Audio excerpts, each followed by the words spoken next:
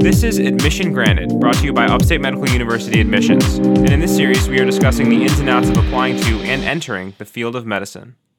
Welcome back for another episode of Admission Granted, where today we're going to be talking about our fifth key, the application process to medical school. So when it comes time to apply with the AMCAS application, there's a couple things that you're going to want to keep in mind before applying, and we're going to lay those out into three kind of big categories. We're going to talk about when to apply, all the pieces that you need before you apply, and the actual application itself. Now, before we start talking about the timeline, I just wanted to briefly introduce the AAMC application itself, just so you guys can get familiar with it, so you know some of the terminology of what I'm talking about. So, the application process starts with the primary application, and that opens up in early May. So that includes your biographical information, your personal statement, your transcript, all of your courses that you've taken, your grades. So it's more of just kind of a formality almost, as well as your personal statement. And so you're going to want to get all that compiled, and then you submit that in late May, early June. And then you have to wait. It usually takes about a month for your secondary applications to come. So after you submit your primaries, the schools will receive that information, and then they'll send you basically their own supplemental questions and their own application that they're going to want you to submit. So you only submit one primary application to all the schools that you're applying to. So you only need to fill it out once, and you send it to all the schools that are on your application list. And then each individual school will send you their own application, which consists of some more information and supplemental essays. This could be one essay, it could be 5 essays. Depends on, and the lengths vary, so it really depends on the school, but they're each going to send you their own. So if you apply to 30 schools, you only have to send one primary application to those 30 schools, but you're going to get 30 individual applications that you then have to go through and fill out. And some of them have their own websites and their own portals. It can get a little bit confusing, but just make sure you're checking your email. And so you're going to get those secondary applications usually starting in like early July, first or second week of July, and they're going to filter through all the way until mid-August, early mid-August. So just make sure you're checking your emails and keeping an eye out for when you're getting those secondaries back. Okay, so now that that's taken care of, we can start talking about the timeline of when you want to start applying for your primaries and secondaries. So you're going to want to start applying about a year before you actually are going to matriculate. So to give an example, I took one gap year after college, so I applied the June after my senior year. So right after graduation that June, I submitted my primaries, and then I submitted the secondaries in July and August, and then so I matriculated that following August. So a year from the August after I actually graduated college is when I matriculated. So similar to how you were doing for undergrad and for any other graduate school, it just is a little bit earlier typically than a lot of those other ones. So just keep that in mind. So all applications are reviewed on a rolling basis, meaning that the earlier the schools get your application, the earlier you'll be reviewed. So something to keep in mind is that the application actually opens May 3rd, even though you can't submit it until May 27th. Now, this might change year to year slightly in terms of the dates, but generally at the beginning of May, the application opens. So what that means is you can actually go in and fill out the application for your primary application and write up your essays, get all the basic information in. That way, right on May 27th, you can just hit that submit button and it'll submit out and you'll be in that first pool of applicants that goes out. I would highly recommend trying to, if you can, work on your application and get that finalized before May 27th. That way, right on that time, you can just hit it and go. Because you're going to be seen earlier, you'll get your secondary applications earlier. That way you can start writing them and you can just get those secondaries applications out as early as possible, because it really is important to make sure that you're in that first cycle, which is really important for securing interviews as early as possible. Now, for example, someone like me, I was in school and taking finals in May, and my graduation wasn't until late May, so I wasn't able to submit mine until early June. But I really would recommend not waiting any later than that first week in June. It's okay if you don't submit it right on May 27th or whenever that date is, but you really do want to make sure that you get that primary application out in that first week of June. That way you can get your secondary starting in early July, and so you can get working on those as soon as possible. Okay, so now that we've talked a little bit about the timeline and when you should be applying and submitting that primary application, we're now going to talk about everything you're going to need to have ready and prepared before actually submitting it at that time. So one thing that you need to have completed is your MCAT. And it's important to remember that after taking your MCAT, it takes a month usually for that score to come back. And ideally, you would want to have that score come back before you apply and send in those primaries on May 27th. Now, if you had to, you could take your MCAT in June and have your score back in July to send along with your secondary applications into your med schools that you're applying to. However, I don't recommend this because your application won't be able to be reviewed until your MCAT score comes in. So you absolutely want to make sure that your score is in by the time you've completed your secondary essays. So the next really important piece that we wanted to talk about is your committee letter. So basically what this is your institution that you attended for undergrad, they're basically writing you a letter of recommendation based on the pre-health committee.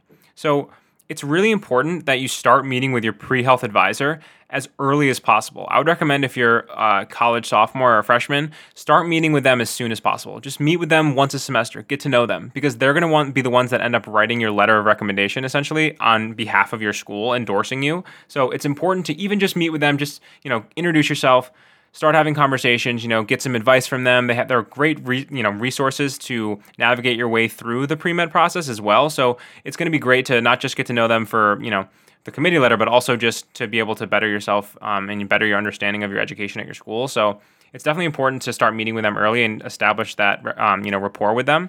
And so when it comes to your senior year, then you generally are going to have an interview with that person, and you're going to go through, they'll ask you some questions about why you want to be a doctor, talk about your coursework, have things that you want to talk about that, things you might think make you a good doctor and a good fit for medicine. And you'll go through a whole interview process essentially that will allow them then to compile a bunch of other things, which generally include all of your letters of recommendation and your personal statement.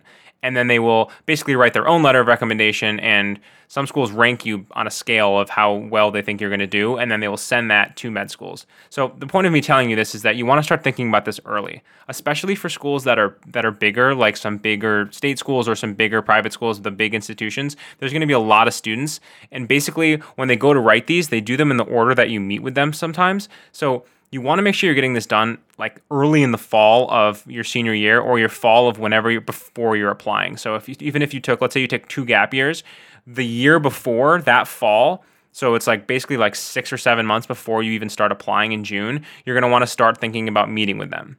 And so that means having your personal statement written and starting to think about your letters of rec. And the reason you want to meet with them sooner than later is because oftentimes, if there's a lot of people at your school, they're going to write them based on the order that you interview, and this could really delay your application for your primary if they get really, bogged down. So if there's a situation, something at my school, I know a lot of the people who interviewed later, they had their applications delayed because they didn't actually have their committee letter in because they were one of the last people to interview. So it's really important to get this done as soon as possible.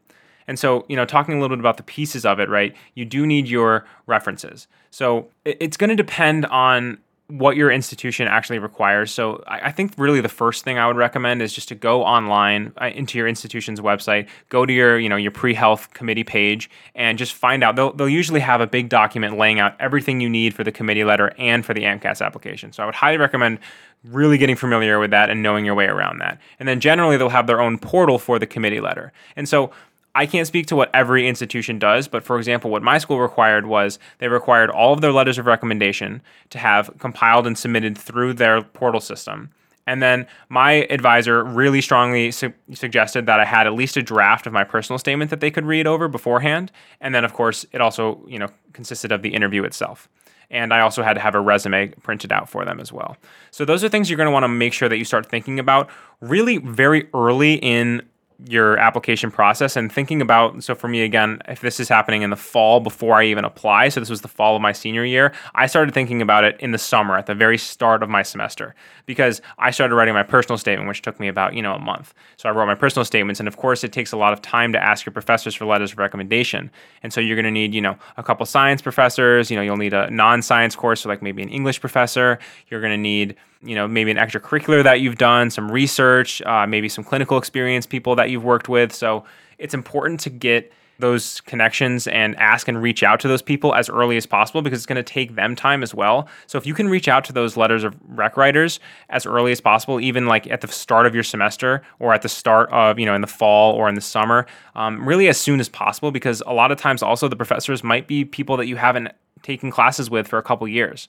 So, I highly recommend going in person if you can. what I did was I printed out my resume, I printed out my personal statement once I had it, and I printed out a guide of what they needed to do based on the website of what they had. And I included, a bunch of things about me that I thought would have maybe either jogged their memory, or maybe I included an assignment for I had an English essay that I sent my English professor.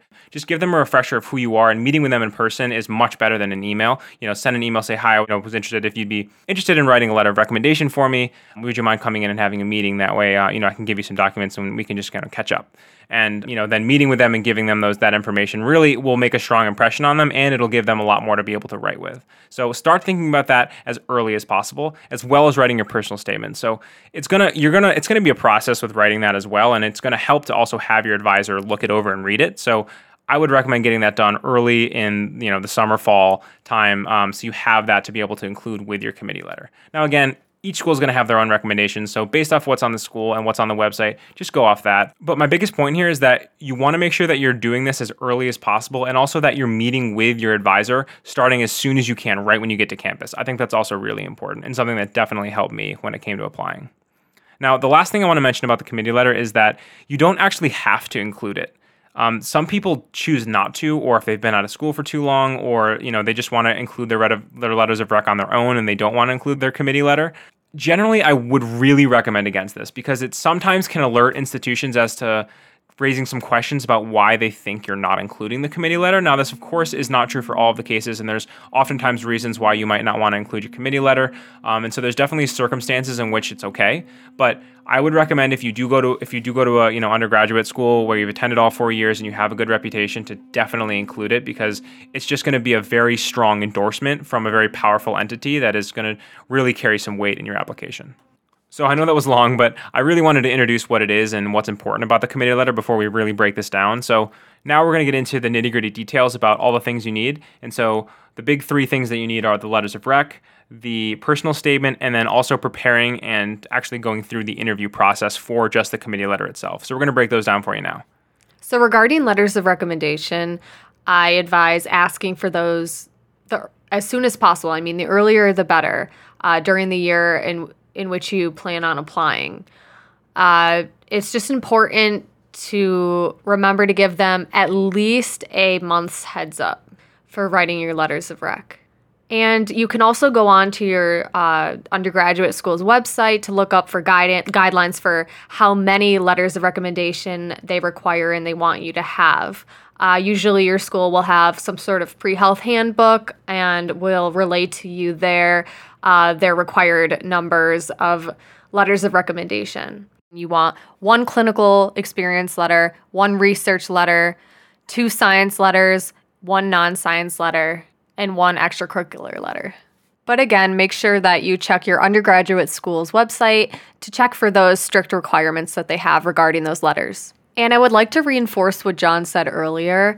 It would be a good idea to just compile a packet of information about yourself that includes, let's say, your personal statement, your resume, any other information about yourself, in order to give to those individuals that you want writing your letters of recommendation, as well as it's a good idea to meet with those individuals beforehand, before they write your letter of recommendation. And one last thing about the letters of rec, and this is something that I really wish that I had done in my undergraduate experience. I wish that I had been a little bit more cognizant of when I was going to be applying and of who I was going to ask to be my letters of rec writers, because for example, I used an English professor as my non-science, and the class I took was like the first semester of my freshman year. And so back when I was a senior, luckily that professor remembered me, and I was able to send them a final essay that I had, so to kind of jog their memory, and it was okay. But I almost wish that I had asked them after I had taken the class, even if it was my freshman year, just saying, hey, I'm going to be applying to medical school. I was wondering if you could write a letter of recommendation and just keep it and save it and have it on file, just so you can use it when I end up applying, because that's just going to give them the most useful information to go off of. It's going to be fresh in their mind. So that's something just to think about. If you really connect with a professor early on in your career and you find that good connection and you really want them, you think, hey, maybe I want them to write my letter of rec down the line. It's never a bad idea to just ask them after you take the course, hey, could you preemptively write me a letter? That way they can really make their letter of rec much more personalized, and they're not just going to maybe fill it out from a template if they don't remember you that well. So just something to think about as you're going through undergrad, to keep in the back of your head. So we've talked a lot about the letters of rec, and the second thing I wanted to talk about for the committee letter is the interview itself. So you're probably going to meet with your pre-health advisor or somebody in your committee that is the head of the department, and you're going to have just a one-on-one interview. They're going to ask you probably about your experiences, about your resume, a little bit about yourself and why you want to become a doctor. So, I think what's really important for this is, you'll have your resume, and I also, again, strongly recommend that you write your personal statement beforehand. That way you can hand it to them, and it just lets them know you in a little bit more of a personal way, and it'll show a lot of really great dedication that you're really ready to apply. But you're going to want to prepare with kind of understanding all of your experiences and being able to link each experience to something that you've learned and a skill specifically that you've gained from that will help you when becoming a doctor. So, for example, if the clinical work you've done, maybe you volunteered somewhere, you've learned maybe how to work as a team. You've learned a lot about patient contact and how to talk to patients and how to work together and teamwork. Maybe that's the skill you can get from that. Research, maybe you get dedication. You learn attention to detail. And then being able to link that to how you can be a good physician and how that really links to being able to understand and help others. So have something from all your experiences. Find one skill that you can use and you can talk about when they're going to ask you about that in your interview, because generally they're going to probably just go down your resume and ask you about all your experiences. And so to be able to have something that you can talk about and say, oh, I really learned this from this experience, I think that's going to be really powerful, and say, and this is how it's going to make me a better doctor and a better physician, a better caretaker. That's really important, I think, to have one skill from each experience. And also being able to talk about anything else that you've done. So if you have any publications, make sure you know your research, make sure you've read your publications front and back, and that you can be able to talk about your research intelligently. All of those things are also really important. But I think really just preparing and knowing your experiences and being able to link each one to a skill and be able to talk about it is what's really important for the interview. So now I'd like to talk about the personal statement. And it's important to write your personal statement way in advance before you start filling out your applications for AMCAS. It's a good idea to even start the fall or even winter break before your application cycle. And I'd strongly recommend having this personal statement completed before your committee interview with your pre-health advisor. And typically the available space for the essay is approximately 5,300 characters. And it's important to remember that spaces are counted as characters. So this translates to approximately 1 page length for your personal statement. And you can go on to the AMCAS website and look up this exact character length that you need to have just to double check and to look up more information about your personal statement there. Also, if you're applying to an MD PhD program, you have to also complete 2 additional essays besides your personal statement, and those additional essays include the MD PhD essay as well as the significant research experience essay. Now I'd like to talk about what to write in your personal statement. So the personal statement is about why you want to become a doctor. So typically, I would suggest that you take a personal experience you've had and just tell a story about it and flash back to experiences you've had along the way that have led you to wanting to become a doctor. Yeah, I think there's really not a right way to do it. I think there's so many different methods that really work well. It just depends on your writing level. I think being creative is really great. So if you have an idea for something that you might want to structure it as, and you think it's really creative and something that works for you, I think that's great. It really just depends on, again, your writing style. But for me, what really worked was kind of like what Andrea was saying, was kind of using a story. And so I worked in a hospice unit in my undergrad experience. I volunteered there, and that was a really meaningful experience to me. And so I had a particular experience there that I wanted to kind of write a story about and kind of use that as kind of a central theme. And so I had written about that experience that I had there, and I had used, I'd kind of written some flashbacks in terms of, while I was in that event, in that moment,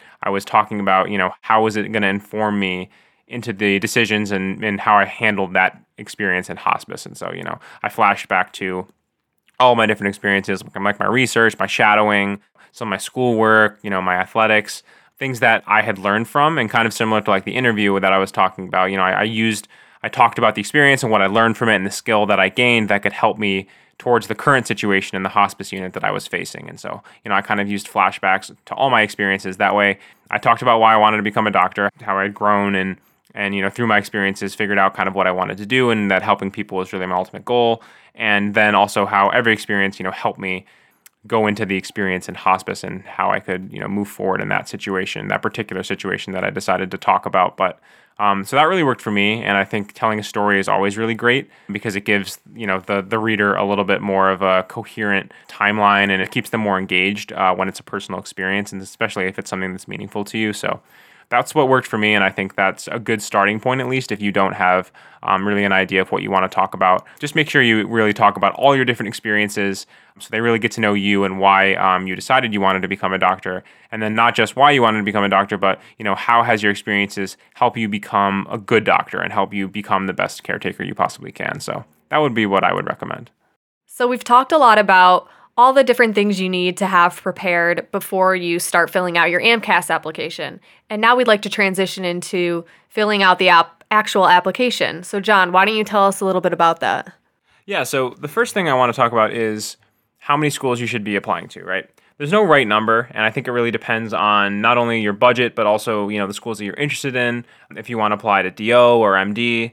So for me, I applied to a little over 30 schools, and I think that's on the higher end of the spectrum. But for me, I really wanted to make sure that I applied to a wide breadth of schools because you just really never know sometimes. Honestly, I feel like a lot of the process sometimes just comes down to luck.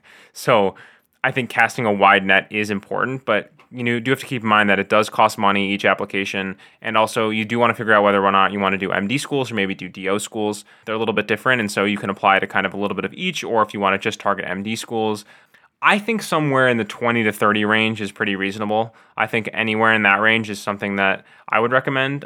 Even though I did do a little bit more, I don't think it was necessary looking back, but I do think it's good to at least maybe hit 20 if you can, because you just never know where you're going to get interviews, really. I mean, you could be a great applicant and get interviews somewhere that you didn't expect, and maybe somewhere that you expected you might have, you don't, so you just never know. So I think it's important to cast kind of a wide net, personally. And so in terms of picking your schools, right, how do you pick the best school that's the best fit for you? So you're going to want to have this, it's called the MSAR, it's the MSAR, it's Medical School Admissions Requirements.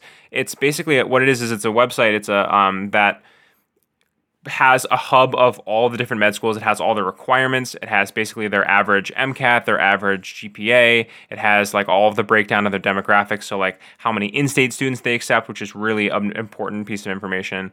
It has their like acceptance rate, matriculation rate, things like that. It has all the breakdowns for if they heavily emphasize clinical experience or they heavily emphasize research. It's a really great tool. So Google that and definitely get a subscription to it. It's really, I think that's going to be your main tool that you're going to use in terms of narrowing down your focus for what schools you want to go to. And so, I think anywhere that's around your hometown, those type of schools, I would definitely apply to, because those schools are going to like people that are in-state, that are willing to stay in-state and probably going to be more likely to stay in-state and around the area. And so they really like to take local people. So if you have a school that's nearby to you, I definitely would recommend applying.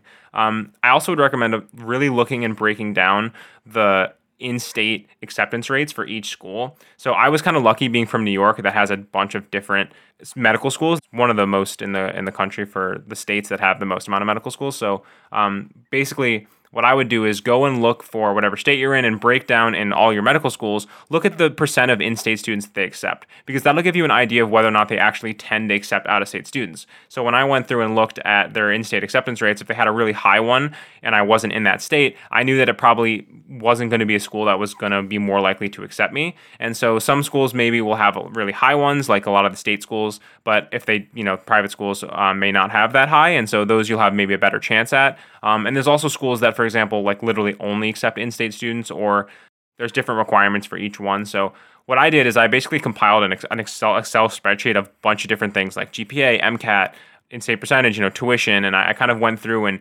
and made a list of a bunch of places and also, acceptance rates, and based on your MCAT and your GPA and all of that, kind of narrow it down from there. And so I picked the schools that, first of all of them were in my state, well, all of the ones that I had high on my list. And then for the out-of-state ones, I ranked them by percent of out-of-state acceptance. And that way I knew which schools maybe were more likely to accept out-of-state students, because I do think that's really important. So just keep that in mind in terms of when you're narrowing down your schools.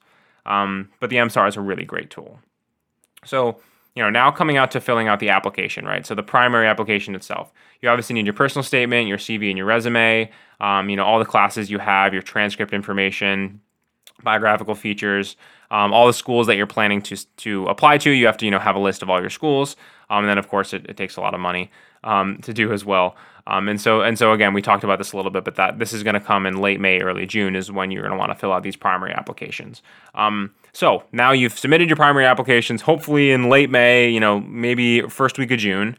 Now you're waiting for the secondary applications to come back. So during this time, it's actually really important to start writing your supplemental essays at this time. So it's going to sound weird because you don't actually have your secondary applications come back yet. So how do you know what the essays are to start writing? Well, you can use this website called Student Doctor Network. It's a website that basically is compiled from a bunch of medical students that help each other with the application process and with medical school, just tips and tricks. You can also use Reddit. Reddit also will have good threads about these schools. So what I would recommend is go to Student Doctor Network and Google whatever the year before, Google the school and Google the supplemental essays. So that'll come up when you Google that in the search bar. People will post what last year's supplemental essays were for that school. And generally speaking, most of them are the same. There's some that change every year, but for the most part, you can go and look either on Reddit or Student Doctor Network and find an outline or exactly the questions of what the supplement essays were. That way, you can pre-write your essays, and that way when you get those secondaries back, if they happen to be the same, you can just put them in and go. And that way you can get them out really quickly. So that's something that's really important and something that I definitely did and I found really useful. And also, by writing, you're gonna be writing tons of essays, editing, writing. It's gonna be a pain, to be honest. But you can definitely use a lot of essays for other schools and just change some wording around, change the name of the schools. So there's a lot of overlap, and that's what's really good about writing your essays early is that you have time once you get more information about what the actual essays are, if they're different, you have more time to kind of switch up and tweak, and you're not having to rewrite completely new essays because you've guessed a lot of them beforehand. So that's something I really recommend to try to get your application out sooner because, again, it's rolling admission. So the earlier you get your applications in, the earlier you submit your secondaries once you get them back, the earlier they're going to review you and the better chance you're going to have to get an interview. So that is something I would definitely recommend as well. And the other things that you're going to need to know really is, again, the MCAT takes about a month to grade, so you really want to make sure you're taking that in June, early June, mid-June at the latest. That way you can have that submitted by the time and graded by the time you submit your secondaries in July. So again, we've kind of talked about that before. But the last thing I want to say also about the supplemental essays is you should really make sure you're having someone proofread it for you. And it's really, I know sometimes it's hard to be able to maybe not do it alone, or if you have somebody like either a parent or a friend that maybe you could just have them run the essays by. It's really important to just get a second look at it because, oftentimes I missed a bunch of stuff when I was writing that maybe either my parents or my friends caught, even just, grammar or spelling or, stuff like that. It's just really important to have somebody proofread it. So because you really want to make sure you're not making errors on these essays because, it's really important. So having someone else get some eyes on it and help you with the grammar and the spelling and proofreading is really important. So I would also recommend doing that. And so the last thing about the pieces that you really need for the applications are the Casper test. So we talked about this at the end of our episode 2, where we talked about our second key, which was standardized tests in the MCAT. But it's basically just kind of like a situational based test that you're going to take online that kind of talks about, it gives you like medical situations and it asks you, doesn't even actually have to be medical situations, just kind of ethical situations, and it asks you about what you would do. And there's like short answer questions that you have to answer based on each experience. So definitely you're going to want to have this done by, I would say, complete it in June sometime, because again, it could take up to a month to grade. And it's just one of those other like sneaky tests that a lot of people don't know about until it's too late, and that could hold your application up.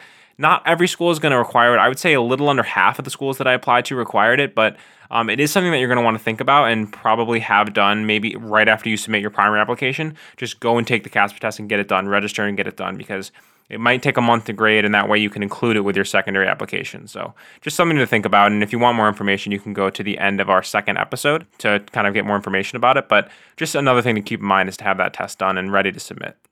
All right, the very last thing I wanted to say is just take a deep breath here when we're thinking about these, right?